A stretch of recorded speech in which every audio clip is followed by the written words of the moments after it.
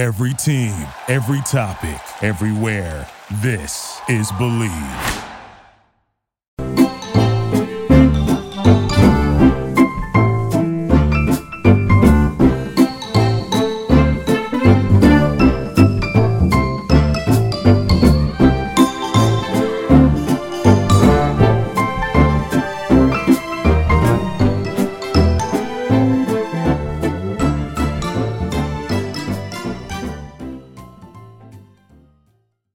BetOnline remains your number one source for all your sports betting this season. Everything from pro and college basketball to UFC, MMA, and more. You'll always find the latest odds, team matchup info, player news, and game trends at BetOnline.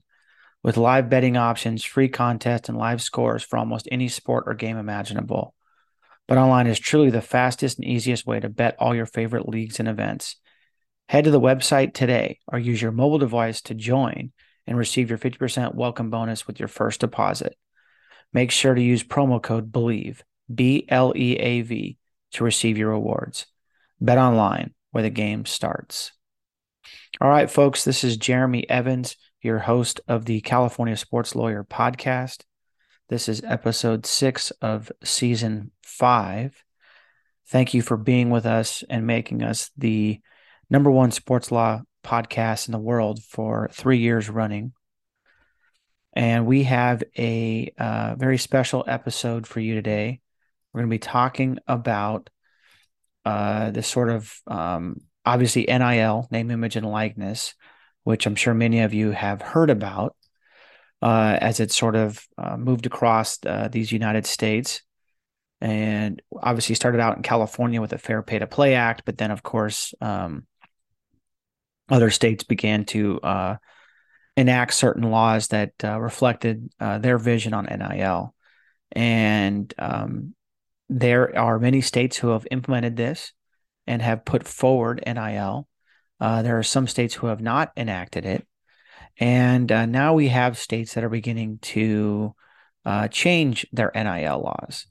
And this is based on, experiences that have gone on, since July of 2021 that have somewhat brought into question some of the NIL tactics or some of the NIL sort of market-based decision-making and how the law can sort of help to change some of that. So we're going to be looking at the Florida legislature's changes to their name, image, and likeness law that just occurred. And, basically this month in February, and the ripple effect that it may have across the union and with other states. So now this is interesting, right? Because we're talking about a state legislature that just voted in July of 2021 is now voted to repeal its existing law and change it. There are still some provisions that are going to be in effect that you might be used to, but there's 3 sort of important changes that I want to highlight.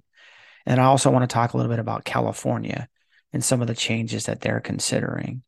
So the Florida legislature, and this is in a great article in the in Sports Illustrated that was published on February 10th, 2023, entitled Florida NIL Amendment to Give Schools More Power in Facilitating Deals.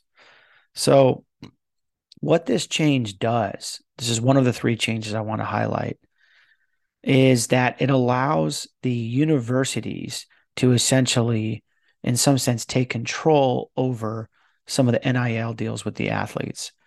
So if you remember or recall, in California, the Fair Pay to Play Act, essentially, and pretty much with many of the NIL legislation across the country, the universities were not allowed to be involved, and they pretty much had to keep things separate, right?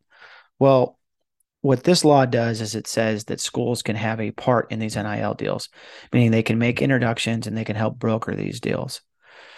Now, of course, what that looks like and what that eventually ends up being could be anybody's guess. But I think that the thought process behind this change is that the universities were finding it hard to not only monitor some of the NIL deals, especially if they weren't reported, or even if they were reported, getting a grasp on what the terms and conditions were, which might be as simple as sharing the contract or reporting what the contract is. But ultimately, the universities were in a tough spot because they weren't able to not only monitor it, but then I think from a competition standpoint, they felt that they couldn't compete with other schools because maybe other schools in different states had more opportunity to help negotiate some of these deals. And this is sort of comes down to the model that's used, right? Because in some states, you might have NIL deals that are allowed, but the school is highly involved and it's highly regulated. Whereas in other states, not so much, right? So Florida is basically saying, hey, look, from a free market standpoint, the students can either use the university as a resource or they can't, meaning that they have a choice to do that. So I think this is actually probably a good thing. I think there's some questions that come out of it.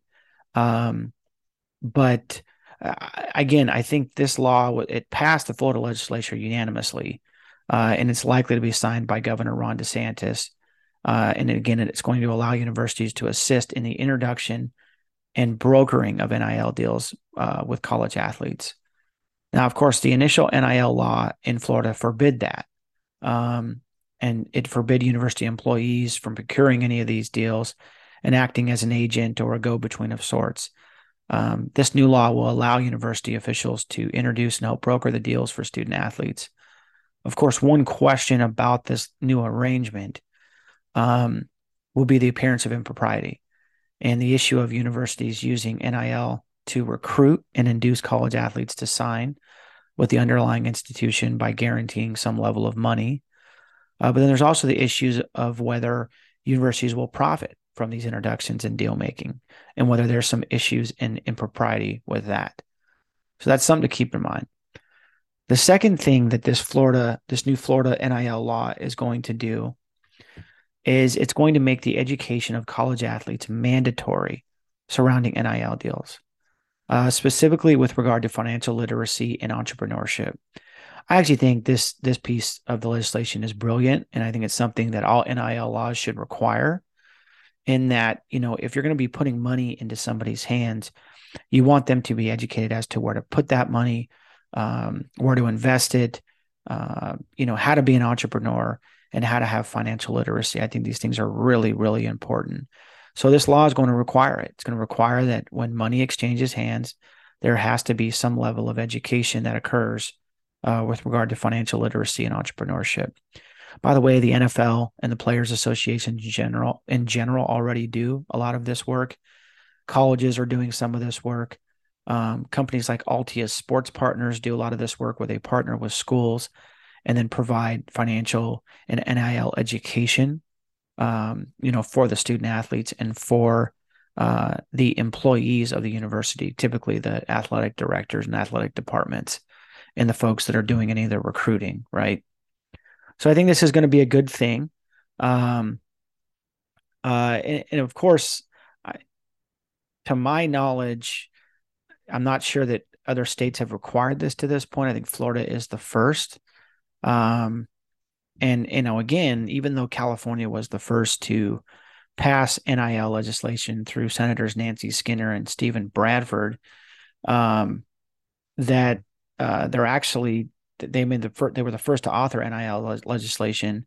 Florida was the first to set a go live date in 2021, which eventually California matched and the other states matched to go. Because initially California wasn't supposed to go live until I think about 2023 or 2024.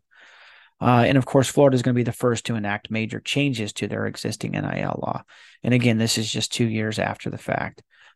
So I applaud the state of Florida for being proactive and looking at this. Now, look, in my mind, the two provisions of both allowing schools to help introduce and broker these deals and also requiring education, to me, they're both very practical in nature. However, I think one thing to keep in mind, of course, which is probably obvious at this point, is that one important provision from the existing NIL law is that college athletes will still be able to profit off their name, image, and likeness in a sort of free market environment. The difference now is universities will be able to use sort of the opportunity of NIL to help broker those deals. But of course, universities are, at least under the Florida law, are not able to use NIL as a recruitment or an inducement tool. So that's obviously something to consider, right? Now, the sort of this issue of sort of using NIL to induce or recruit students, student athletes, college athletes, it creates a larger issue for the NCAA and universities and college athletes. And frankly, it's something that's really ripe for abuse and corruption. And I think some states are starting to see this. A lot of athletic departments have referred to NIL as the Wild West. I think new NCAA president Charlie Baker, who's the former governor of Massachusetts, he's sort of known as somebody who's been bipartisan and helping to bring people together. I don't think he's going to get Congress to pass any laws, but I think Charlie Baker could have a significant impact on the NIL model, meaning that he could really step up the NCAA into a role of moderator or as compliance, which is the role that it should be serving, because it is a private entity and the government should not be involved in the regulation in that sense, particularly when you're talking about 50 different state laws or potentially 50 different state laws and definitely 50 different areas to do business, whether or not that state has a law or not on NIL. So again, President Baker's got a tough task ahead of him to bring the NCAA up to speed on anti-corruption, compliance, monitoring, education, also this issue of parity in conferences. There's sort of been this growing disparity between the Power Five schools, which is the ACC, SEC, Big 10, Big 12, and Pac-12, which is really more become in recent years the Big 10 and the SEC, and of course fairness issues. So there's going to be a big potential here for President Baker to have an impact. Third, the third change to Florida's NIL law is that it's going to provide liability protection for coaches at universities where college athletes' NIL is affected by playing time. Not only is this change practical, to me, it's almost somewhat kind of funny in that there would ever even be a question of this. Of course, the coaches shouldn't be able to be harmed by NIL deals, particularly, for example, the NFL. If a player gets benched, or is injured, generally he's still going to get paid the money unless the money is not guaranteed or it's based on some level of performance. But under NIL, it's pretty clear across the entire country that NIL cannot be pay for play. You cannot guarantee in the contract or force in the contract as a level of performance that the athlete is playing in a certain school or having a certain amount of playing time. Now, from a contract standpoint, that maybe doesn't make much sense, right? Because if you're bargaining for something and you want a athlete to do something, whether share social media or be active on a team, or, it's like an actor or an athlete that's no longer viable in terms of performing at the highest level, right? But with NIL, it works different, right? Because you can't do pay for play, which is what a typical contract would be. But of course, this is where the gray area comes along, because in some sense, why would a company, pay an athlete if the athlete's not playing? But again, that lies the dilemma of paying, college athletes and some of the questions that come up. But I think this new NIL law with providing this change to the NIL law, I should say, with providing NIL liability protection for coaches, I think makes sense. You don't want coaches getting sued because a player gets benched. So, but again, this question is still in mind of performance and pay to play. And I think that's something that the NCAA is going to have to grapple with and going to have to deal with, regardless of how you feel about NIL, whether you think it's a great thing or a good thing or a bad thing or a mediocre thing. NIL is going to have to deal with those issues, and they're going to have to solve them to create a sort of fair, level playing field. Now, of course, traditional NIL deal pulls from three buckets, right? Money, product, and or equity in a company. And sometimes it's a mix of those, or sometimes it's one or the other, or maybe sometimes it's two of the three. And usually this is in exchange for posting on social media, advertising, endorsing, or consulting, or some similar activity or job. But again, there's been some serious questions in this sort of Wild West era around whether NIL contracts can be connected to performance, playing time, or whether a college athlete is playing for a certain university, which frankly has become more of a problem or an issue in the transfer portal era, right? Where you have college athletes transferring from one school to another. Now, of course, as long as NIL exists legally, there are going to be questions for the NCAA and for President Baker, the incoming president of the NCAA, for universities and legislatures, and they're going to have to come up with solutions to solve some of these problems. Because, I think when NIL was created, the whole point was that it would not be pay for play. It would be a free market system. So again, they're going to have to grapple with those issues. Now in California, it's interesting because they're almost going, I wouldn't say they're going the opposite direction, but I think they're digging in deeper as to where money comes from for these college athletes. California was the first to introduce the NIL law, and then other states followed. But it was sort of clear from California's standpoint that it would be a free market system, meaning the college athletes could go out and broker these deals. They could hire an agent or a lawyer, and they would be able to keep whatever money they brought in, as opposed to, let's say, Georgia, which there is a pooling fund where money that comes in gets pulled into the athletic department and goes to other athletes and other programs.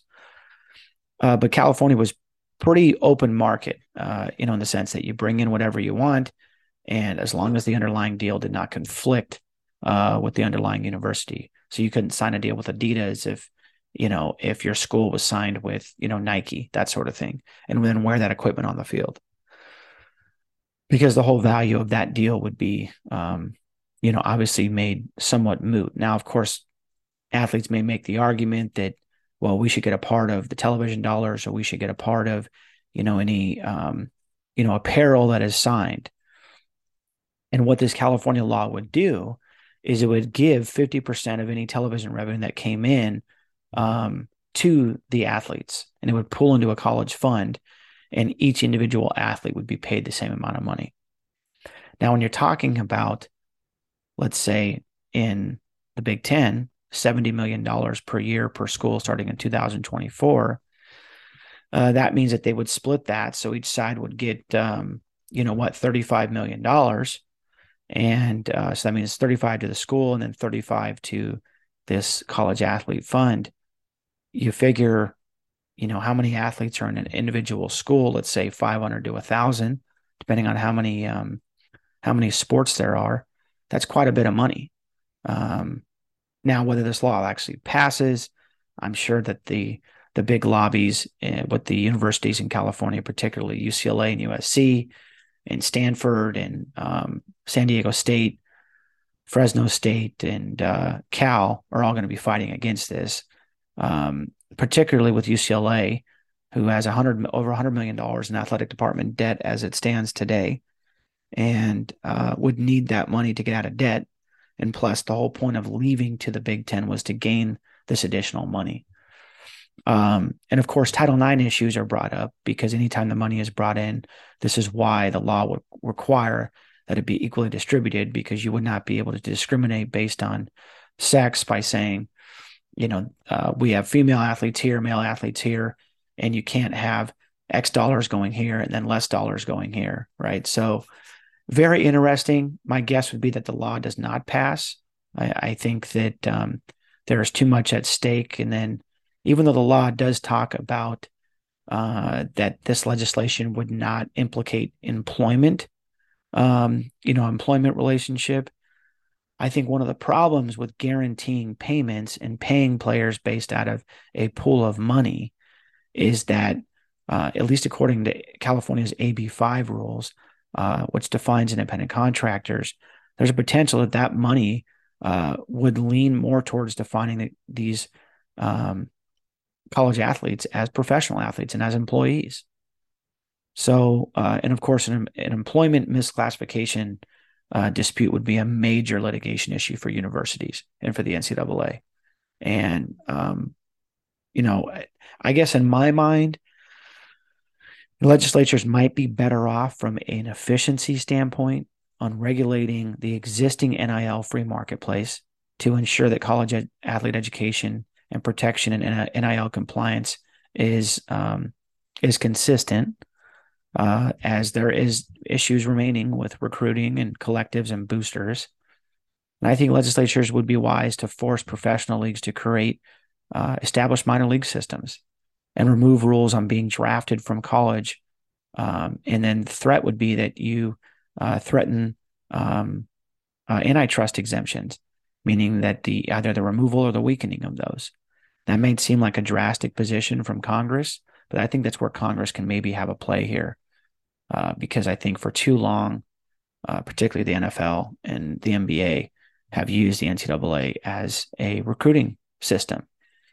And of course, now money is starting to exchange hands and people are being paid. But I think at the end of the day, the biggest thing for me is choice. Athletes want to be able to make the decision of going pro versus, having to get drafted or go to college to get drafted, right? You can go play overseas, but you're not going to have the same level of exposure. And of course, once you go play overseas, there's this issue of, okay, now you've been paid to play and you're not going to be able to move through the draft in that way. So it's going to be very interesting, sort of how this plays out. But, we'll see. I mean, I guess one clarification I might make is I guess if you did play overseas and you skipped college, you could enter the draft, but you would not be able to come back and play college basketball or anything like that. And there has been some players that have done that because there really isn't a college sports system overseas. That's sort of unique to the United States. But this is sort of where we're at. But I think these changes to the Florida law, particularly with allowing schools to help broker the deals, with requiring education and providing liability protection for coaches, I think are very smart changes. I think some of it does bring up some questions as to pay for play, and not these changes, but I mean, I think there's still some remaining questions as to pay for play. I think there's some questions as to, what is pay for play and whether recruiting, NIL can be used in recruiting, and is it being used in recruiting? And then, again, this issue of, will the universities be able to profit from these NIL deals if they're helping to broker them, or will they be forbidden from doing that? So I think these are all some very interesting issues. And I think California's law, New York initially had introduced a law in the early days of NIL looking at maybe splitting television revenue with athletes, but it did not make it. My guess is this is not going to make it either. I think the lobby is too strong with the schools. And I think, frankly, paying television revenue and or paying any athletic department surplus to the athletes, which is what the law requires or would require in California, I think would create not only an employment problem, but frankly, I think schools may even be in a position to fold up shop and just not play that sport anymore, because I just don't see, or particularly UCLA and USC might, if this law were passed, it may not even leave the Big Ten, because the money gained would be lost. In the sense that if they're going over to get paid additional monies, there might be a problem if that's being taken away in terms of splitting the revenue. Regardless of how you feel, I think it's just a practical sort of issue that these schools and these athletes are going to have to deal with.